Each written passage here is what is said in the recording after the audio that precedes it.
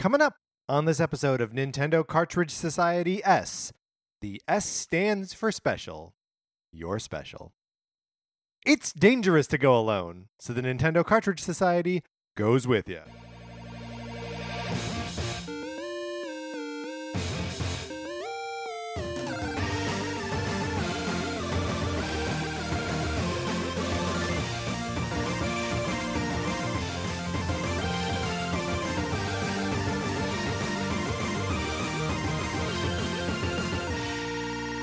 Welcome to Nintendo Cartridge Society. My name is Patrick Ellers. I am joined, as always, by my co-host, Mark Mitchell. We've got a good show for you today. We're going to be talking about the news from the week, including some Nintendo-related updates out of the Tokyo Game Show.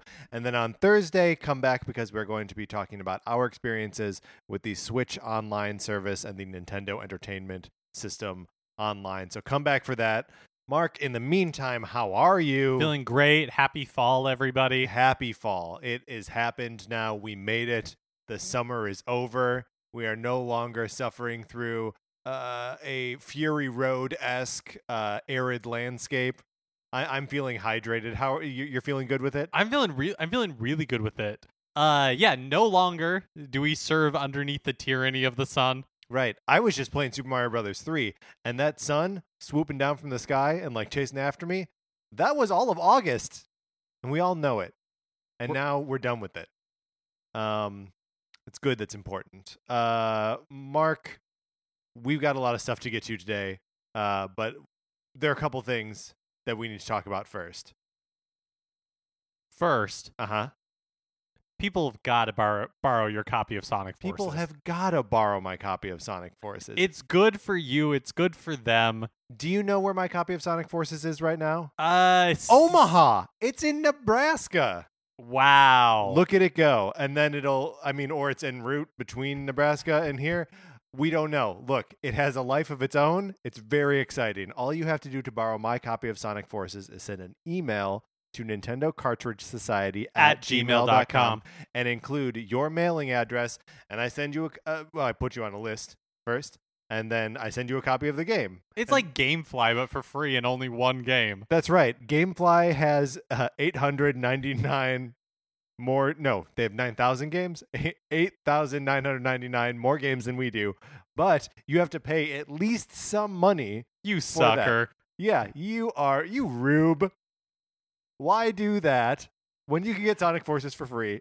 That's what I would do. That's what I would do as well. Here's another thing that you could do with that email address. This Mark. is very exciting. This is very exciting. We are ready to announce our next ranking or listing or however you want to qualify this kind of episode.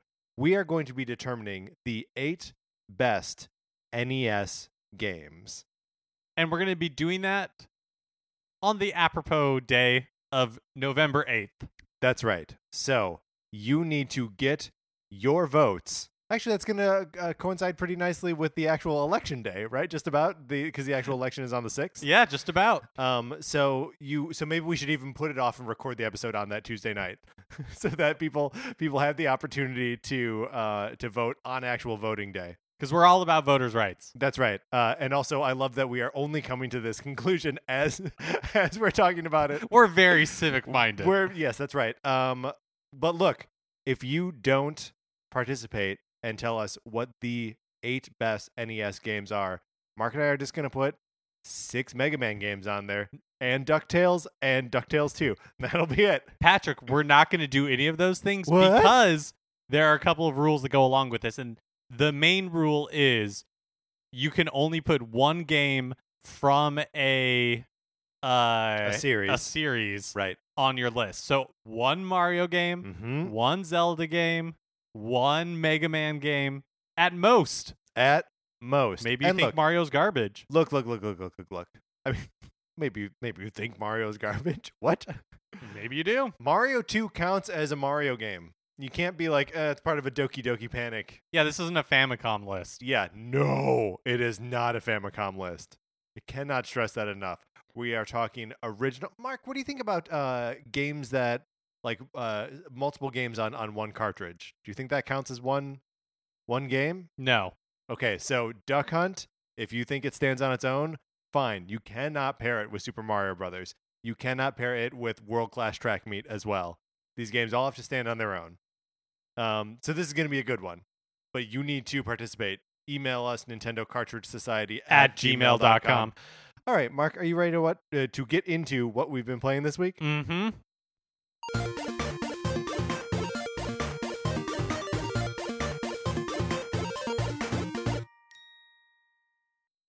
Okay, so I have been well, first of all, I did a little like home decorating, rearranging in my home around my entertainment system that I just wanted to talk a little bit about because it concerns the Switch and the Nintendo Labo specifically. Yes.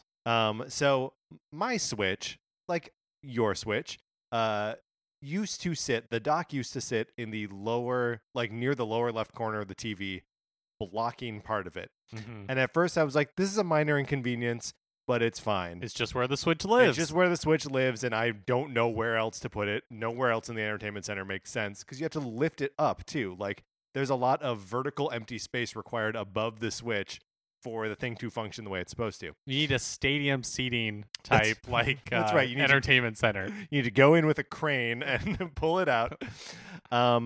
So I decided that enough was enough, and that I wanted to get a free like floating shelf that I could put on a wall near my couch and not near the TV to put the Nintendo Switch dock on, and then run HDMI and power cables over to the entertainment center from there.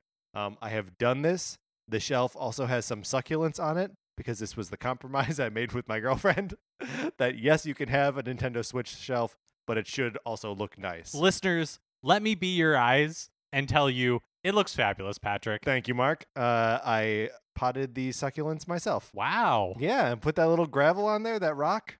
They look great. Thank you. And then the Labo-related part of this, you will notice that there are no longer pieces of stray cardboard all over my house in the shapes of steering wheels and fishing rods.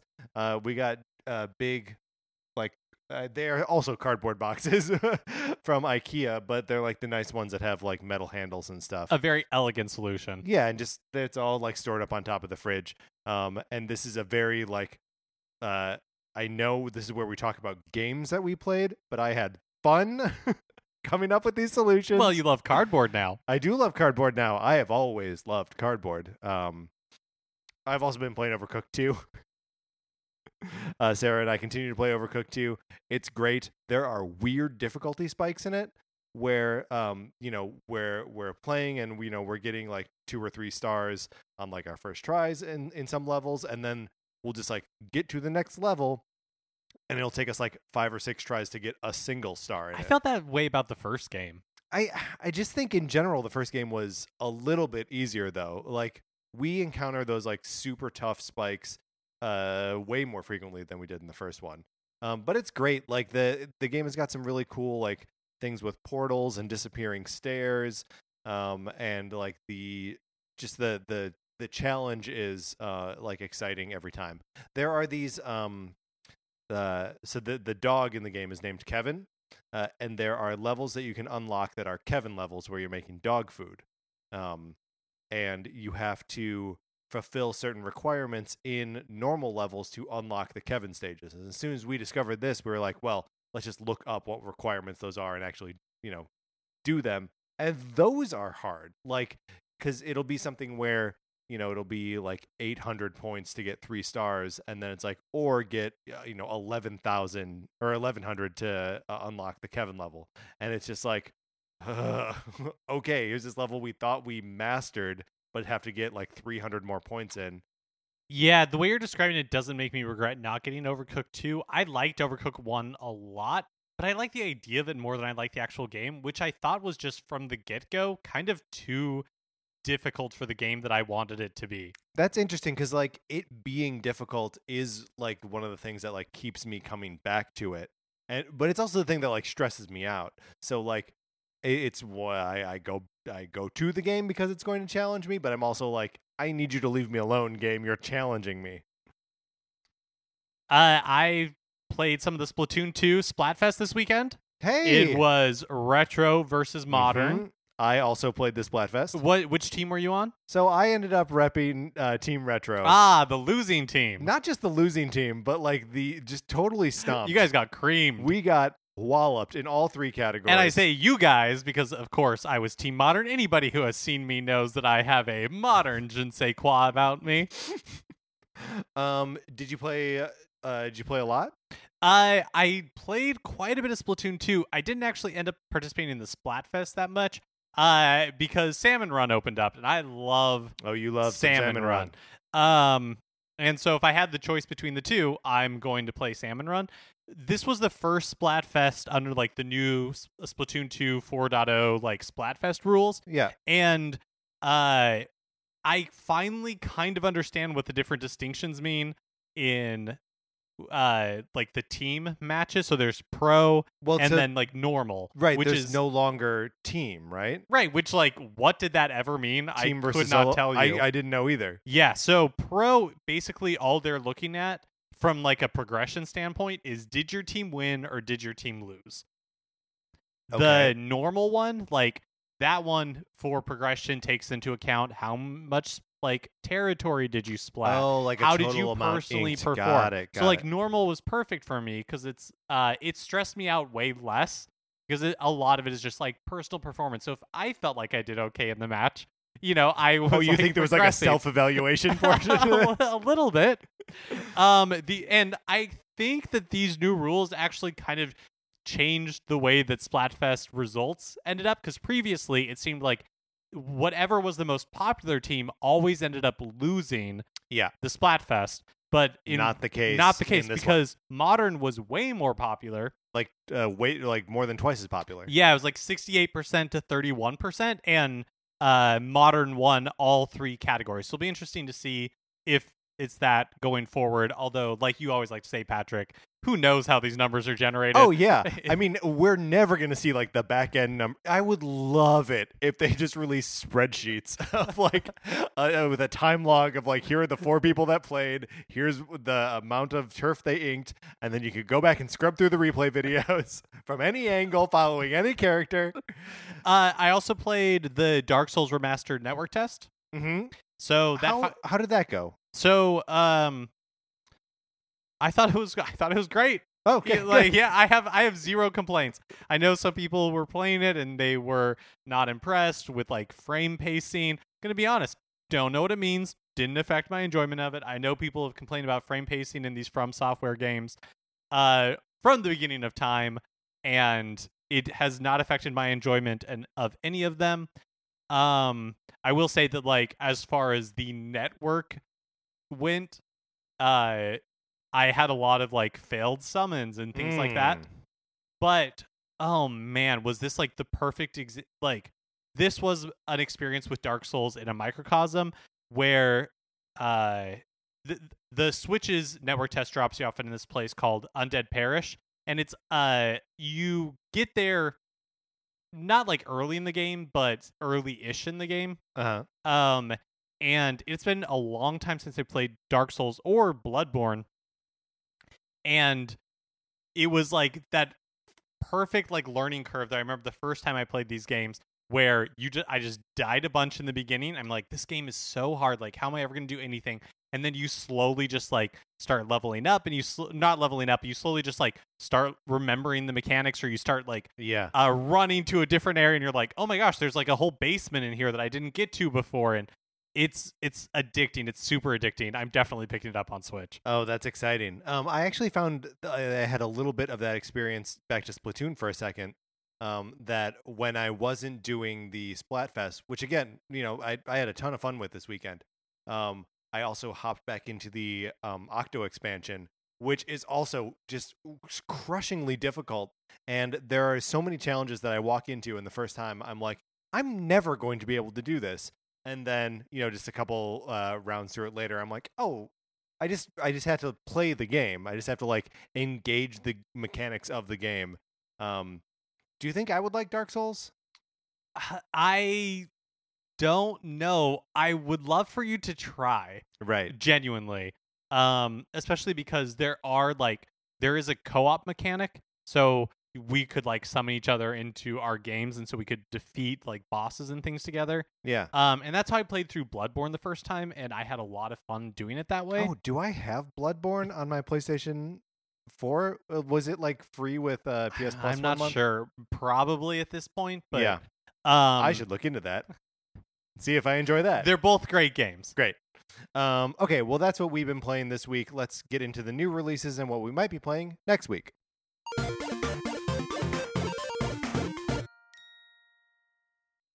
Today, September 25th, Valkyria Chronicles 4 is coming out on Switch. So that is like a tactics-y style game, and I like tactics. I've never played a Valkyria Chronicles before. So I played the Valkyria Chronicles 4 demo. That's right. And these types of games are just not my thing. They're tactical games, and that is just not how I enjoy thinking. I don't enjoy thinking tactically. No, Mark does not like thinking tactically. And so I'm not going to be picking it up, but it seems like if you are into that type of game, that it is a good one of those. Mm-hmm. Also, The Walking Dead, the final season, episode 2, is being released tomorrow.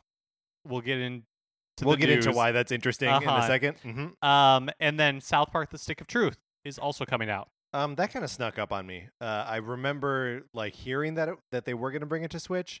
And you know, if you recall, I played the Fractured Butthole when it came to Switch, and liked it a fair amount. And just like everything that I had heard about that game was people being like a little bit underwhelmed in the shadow of Stick of Truth. So I think I'm totally going to pick this up. And then on September 27th, Towerfall comes out. That's the game we saw in the most recent Indie Direct. Is that right? Or was it the Nintendo Direct? No, I think it was the Indie Showcase. And then Dragalia Lost, Nintendo's new mobile RPG. I don't even know what to do with this, Mark. I mean, I feel like we're going to have to download it. Right. And what happens after then, who can say? And then on September 28th... Throwing out a lot of responsibility here. On September 28th, Jake Hunter Detective Story Ghost of the Dusk is coming out for the 3DS. Do you know what that is? I know that it's a Jake Hunter Detective Story game. Oh, so that's just a detective story. It's like a visual novel style game? Okay. Uh-huh. And I think I'm going to be picking this up. And then FIFA 19 comes out as well as Dragon Ball FighterZ. Is that Fighter Z? Yeah. It must be, right? Yeah. And then The Legend of Zelda Breath of the Wild starter pack, Splatoon 2 starter pack. I don't know why I asked that about Dragon Ball FighterZ because we've talked about it a bunch. I think I've always just called it Dragon Ball FighterZ, though. Have I called it the right thing? I really can't remember. I assume that we've had this exact conversation every time we've talked about Dragon Ball FighterZ. Just believe it or not, I think this is actually the first time that that's not possible. I think it might be. I don't know about that. Breath of the Wild starter pack comes out, Splatoon 2 starter pack, and the Super Mario Odyssey starter pack, all out on September 28th. Now, you may ask yourself, starter pack? What's a starter pack? So they're just like physical versions of the game that come with an extra booklet. Yeah, kind of. So we have all these written down. Odyssey comes with the Traveler's Guidebook. Splatoon comes with a strategy guide and 2 sheets of stickers. And Breath of the Wild comes with an Explorer's Guide full of lore and learnings. So wasn't there like a Breath of the Wild Explorer's Edition or something that came out previously? So I'm wondering if it's just that same booklet. I mean, that had a map too.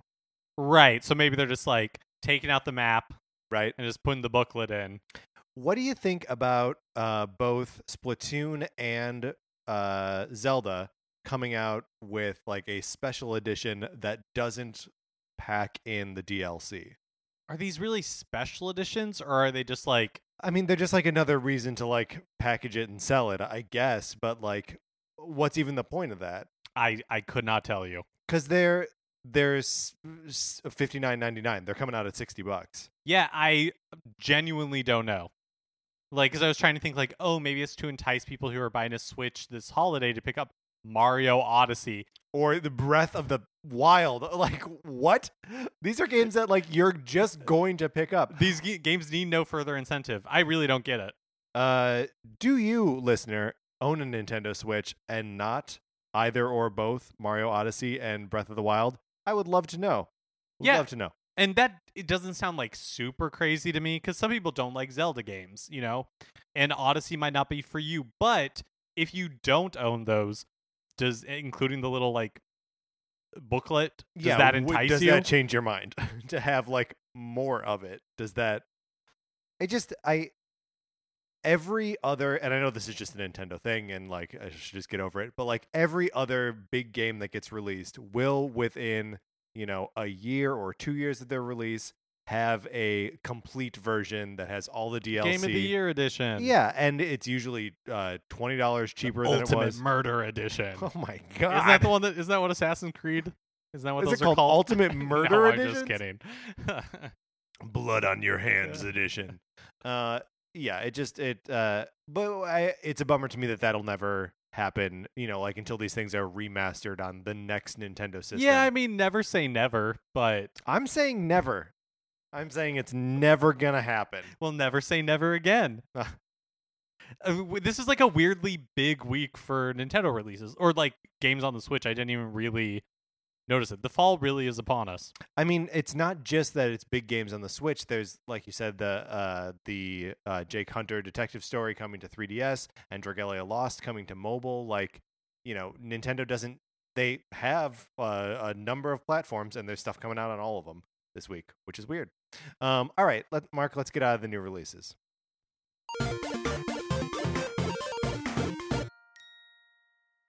And now it's time for a regular segment on our show. It's time for 433. In 1952, American composer John Cage wrote a piece called 433, wherein a performer or group of performers didn't play their instruments for 4 minutes and 33 seconds. For the purposes of this show, our instruments are talking about Nintendo. So, for the duration of one performance of 433, Mark and I will talk about something not at all Nintendo related, thus fulfilling the contract of the piece. We're sort of maybe slightly bending that rule here, right? Because we are going to talk about the PlayStation Classic. It is obvious why we're talking about the PlayStation Classic is because it is very much like the NES Classic Edition or the Super NES Classic Edition in that PlayStation is like, here is a small thing that is emulating our old hardware. It comes preloaded with 20 games. 20 games. And here you have 2 PlayStation controllers. Have at it. So for not DualShock controllers. Not DualShocks, yes. But for most of the PlayStation's life, there were just the I can't remember what it was called. Did they have names? I can't remember what it was called. That's smart on Sony's part when they're like reissuing controllers with more features to be like, we should name these. These are now DualShocks. It's what the controllers will be called forever. So first things first, are you interested in this thing? Are you excited about it? There are going to be stone cold classics on this system. That is just going to be true. Symphony of the Night is probably going to be on there. Metal Gear Solid is probably going to be on there. Final Fantasy VII is confirmed to be on there. Like, there are going to be awesome games on this system. I think there could be awesome games on the system. It is also entirely possible that there will not be awesome games on the system. The 5 games that have been announced are Final Fantasy VII, as you mentioned, Jumping Flash, Ridge Racer Type 4, Tekken 3, and Wild Arms. So, Jumping Flash, not interested. Next, Ridge Racer, I'm never going to play a Ridge Racer game ever. Tekken 3, I'll play any other Tekken game on any other platform. And Wild Arms, I'm not going to go back to play Wild Arms. You ever try to play Wild Arms, Mark? Well, in Final Fantasy VII, that too is everywhere. Yes. Yes, everywhere and coming everywhere. Yeah. Well, and look, that is true of every single game that was on the NES Classic Edition. Yes. That is true of every game except for Star Fox 2 on the SNES Classic Edition. Yeah. So the fact that like these games are available on other platforms to be played, not really a counter argument. Not really a counter argument. I guess for me it's more that just like I never owned a PlayStation, and the PlayStation games that I did play have been like PS3 remasters, or there was a time when I was borrowing my friend's PS2 and I went through a lot of the PS1 back catalog, but I don't have a lot of nostalgia for the system. So because these games are available elsewhere, like the small form factor isn't exciting to me like the way that the NES or the SNES was, and that's purely because I have Nintendo nostalgia and I do not have PlayStation nostalgia. Yeah. Well, I mean, the thing that's weird is I do have PlayStation nostalgia. I remember my little brother and I saving up for the PlayStation when we discovered that Final Fantasy was not going to be on the Nintendo 64. Like that was the motivating factor for me, and then by extension for him. Was like we to follow this franchise that we love, we need to get this other machine. And so, like I remember playing a ton of that and Twisted Metal 2, and like discovering the Resident Evil games there, and then obviously Metal Gear Solid, like you say. But like, I don't know, it's so interesting that for me, well, a Nintendo Classic System, I'm like, yes, load that bad boy up with first-party Nintendo things. And this, like, I just want it to be a Konami, Square, Capcom machine. I did have a little game this weekend with my buddy Pete, where we just drafted our own PlayStation Classic Editions, and like everything on mine, I think, comes from those three companies plus Parappa the Rapper. Like, that's it. And then Mortal Kombat Trilogy, because I wanted it on there. I mean, when one of the 5 games that you're announcing is Jumpin' Jack Flash. Yeah, I mean, what's what? Oh, well, I guess we'll never know the answer to what.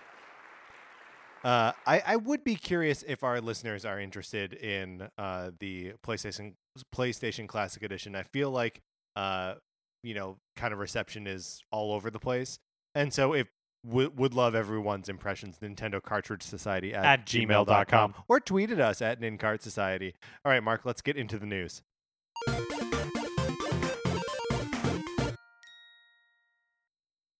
Telltale Games, the studio behind The Walking Dead, Batman, The Wolf Among Us, and a bunch of others, unexpectedly laid off over 200 workers without notice last week and canceled almost all of their ongoing projects, including The Walking Dead, the final season, the second episode of which is launching on Switch today. That is 2 of the planned 4 episodes for it. So there is a skeleton crew of 25 workers left at Telltale finishing up their Minecraft project for Netflix, and then the plan as of now is once that is completed, then they will also be laid off. Telltale did release a statement yesterday afternoon on Twitter saying that they have had interested parties reach out to them about finishing The Walking Dead and that they are, quote, working towards a solution, but that's all that has been said. Also, it says that they, we don't have it actually written down here, but isn't it, like the wording on it is a little strange, that it's like working towards a solution to present episodes 3 and 4 in some form, which, I mean, since it's The Walking Dead, like, maybe they're going to be adapted into comics, or like, I think it's totally possible that we don't see the video game versions of this, and that they come out somehow. Well, how do you feel about the Telltale games? Are you a Telltale guy? I haven't played very many of them, so I don't really have enough experience to comment. Yeah, I'm in more or less the same boat, but it's obviously a big story. It affects a lot of people who are telling stories in games, and it is a weird bummer to see a game an episodic game stop mid-season. Yeah, I feel bad for the people who were laid off with zero warning at all. Yeah, by all accounts, or I guess I should say by most accounts, Telltale was not like a particularly well-run company. Right. And a lot of, what you hear now from people who are working there was how difficult it was to work there, or just like, how much the company as an entity pushed people to pump out these games, and then, as is so often in corporate America, just like laid everybody off as soon as, Right. Yeah, that there's no there's no like security blanket, there's no safety, there are no union. Yeah, it's not like the company valued the work, the company as an entity valued the work these people were doing. They were being used to, pump out product as quickly as possible, and then as soon as they could no longer afford it or whatever, then they were just like, okay, bye. Like, no severance, no warning, no nothing. Which, of course, is just the nature of true capitalism. There is no ethical consumption in capitalism. But I mean, if you think about it, like crunch time, like that's the worst part of any video game development is, in the weeks before release when you realize we don't have any choice. We all just have to stay here and work until it's done. And for a regular game that releases, that happens once.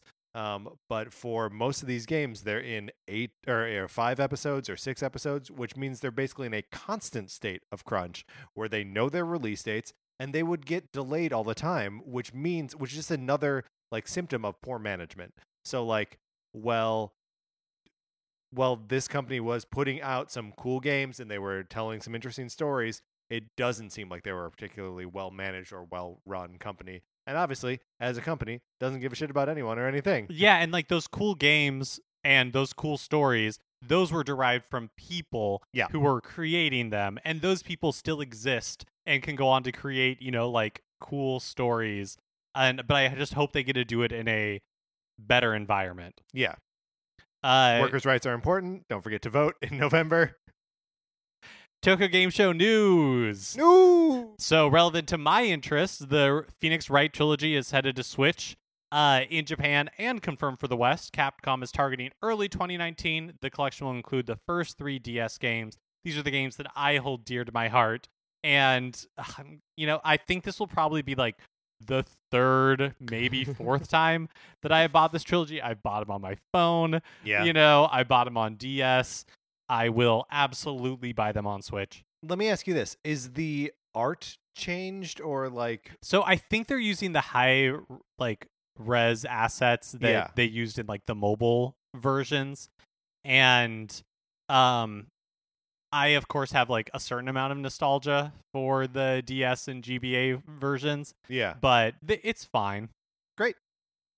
During the Square Enix stage show, The World Ends With You producer Tetsuya Nomura talked about his experience remixing the game for a release 11 years after the original, on developing the A New Day content, which is the subtitle for the Switch version.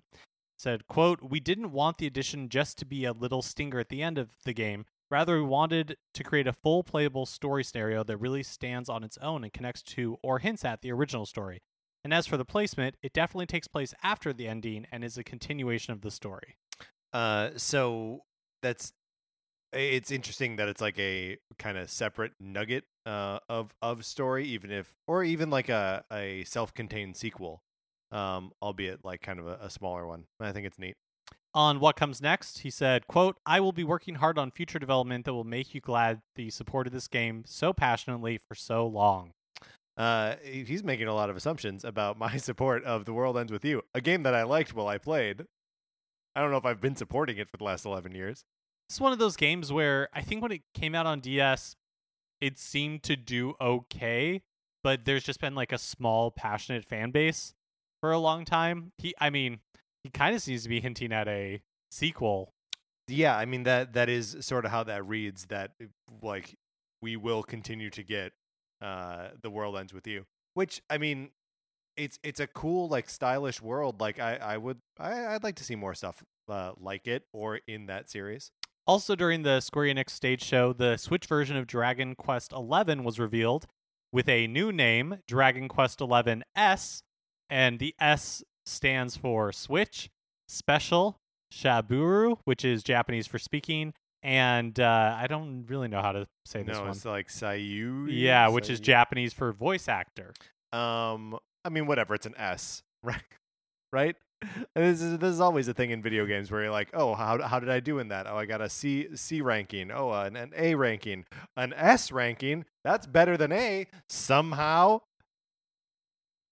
So let's throw out all of our excitement about The World Ends With You and just move it over to Dragon Quest XI on Switch. Sure, yeah, absolutely. I mean, we could play this game right now because it's available on the PS4, but I'm not going to. I'm going to wait for an indeterminate amount of time because no release window has been discussed. Nah. Other than they mentioned that, quote, more time was needed before the game could be released. Great. Also, they're not talking about what this version of the game is exactly. Is it a port of the PS4 version? Some like upscaling of the 3DS version, a hybrid of the two? Is it only going to release in Japan? Is it going to come to the West? Is it something else entirely? What's going on? We don't know, because the Western version has voice acting. They added it for the Western version. The Japanese version did not, so they will be adding voice acting in Dragon Quest 11S for Switch. Oh, because voice actor is one of the things the S can stand for. Right, exactly. But and speaking.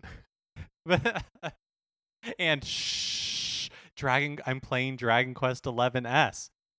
But yeah, I'm gonna wait for the Switch version. Then if the Switch version doesn't come out, the PS4 version will be cheap by then. So what a great point.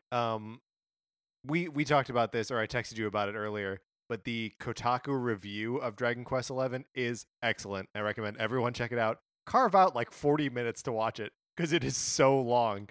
But the reviewer is fiercely passionate about the Dragon Quest series and mounts an excellent argument for why, this game has a bunch of flaws, but is perfect and is the best video game he's ever played.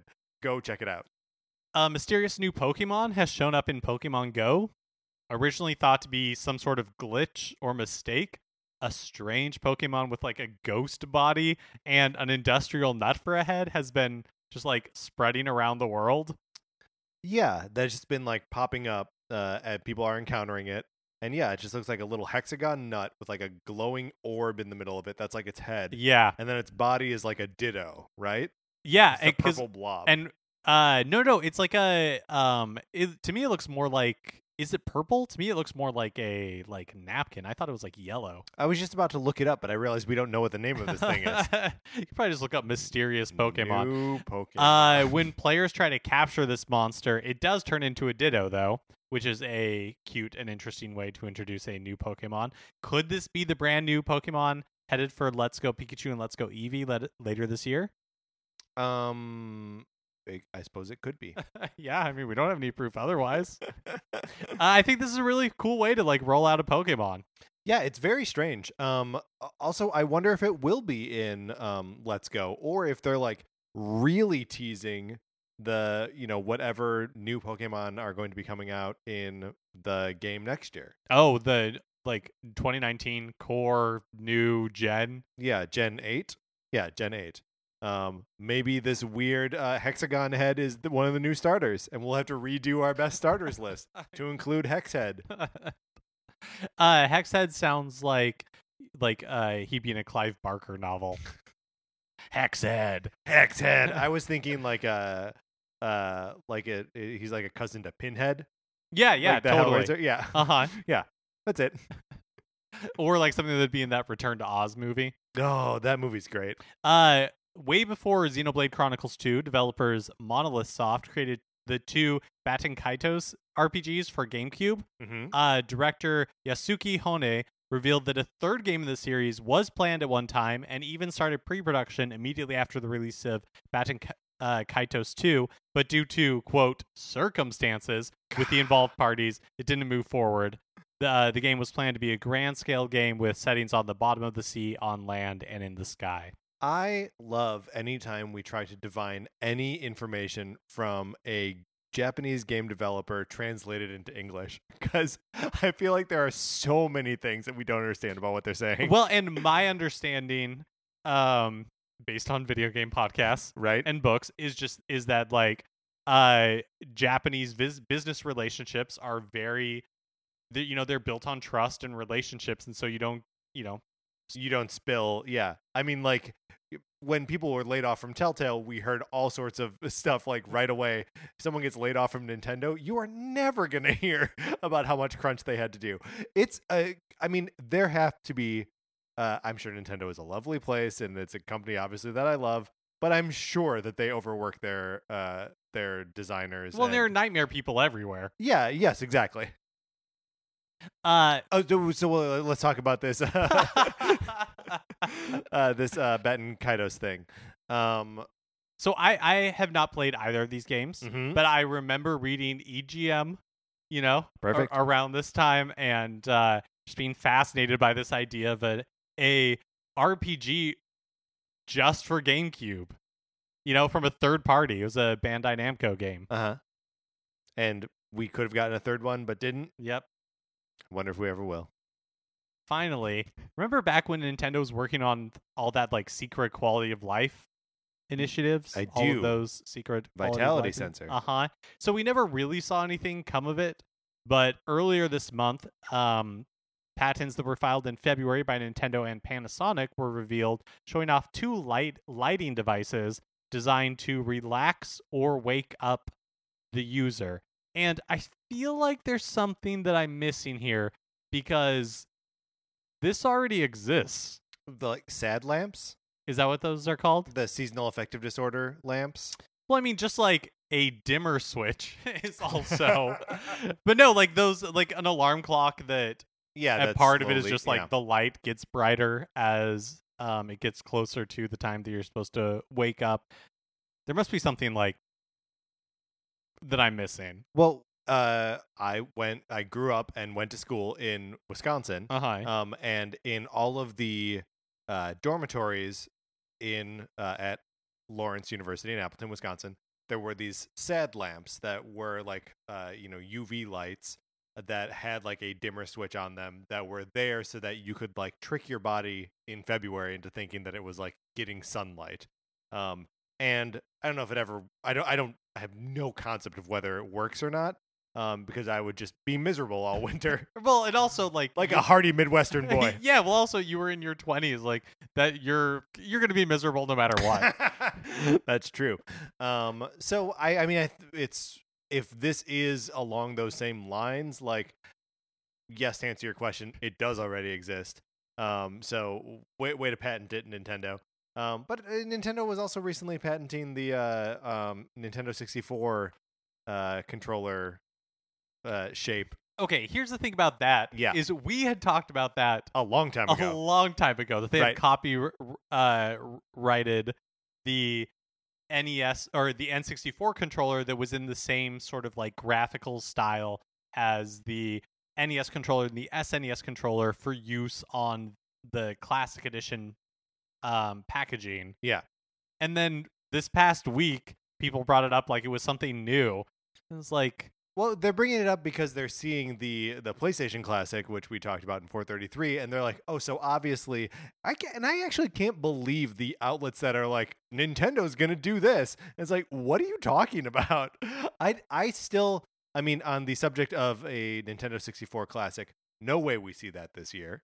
oh yeah, not this year for And sure. I'm still not convinced that such a thing is even possible. I think it's coming next year. You think it's coming I next do. year? I think we had the NES 2 years ago, the SNES last year. This year is, hey, we made enough of them this time, ramping us up for the N64 Classic Edition next year. Also, they got Pokemon machines to sell. So, I mean, they're selling so many different hardware bundles of like Switches this year. Like, keep it simple, guys. We can wait another year for Nintendo 64 Classic. All right, Mark, that's all the news there is. Let's get out of the news. And actually, now that I think about it, that's going to be it for the whole episode. Remember, if you enjoyed this, please rate, review, subscribe on Apple Podcasts. We appreciate it a lot. Also, if you could share it in whatever way you share things on Twitter or Instagram or in person. It helps us out tremendously. On Twitter, I'm at Patrick_Ellers. Mark is at MKE Mitchell, and the show is at Nincart Society. And there's a Facebook page as well, which is just Nintendo Cartridge Society. If you like Mark and Mine's opinions, we write about comic books on retconpunch.com. Olivia Duncan made our logo. Our theme music is provided by 8-Bit Betty. You can get more of his music by going to 8bitbetty.com or by listening right now. For my co-host, Mark Mitchell, this is Patrick Ellers saying thanks for listening.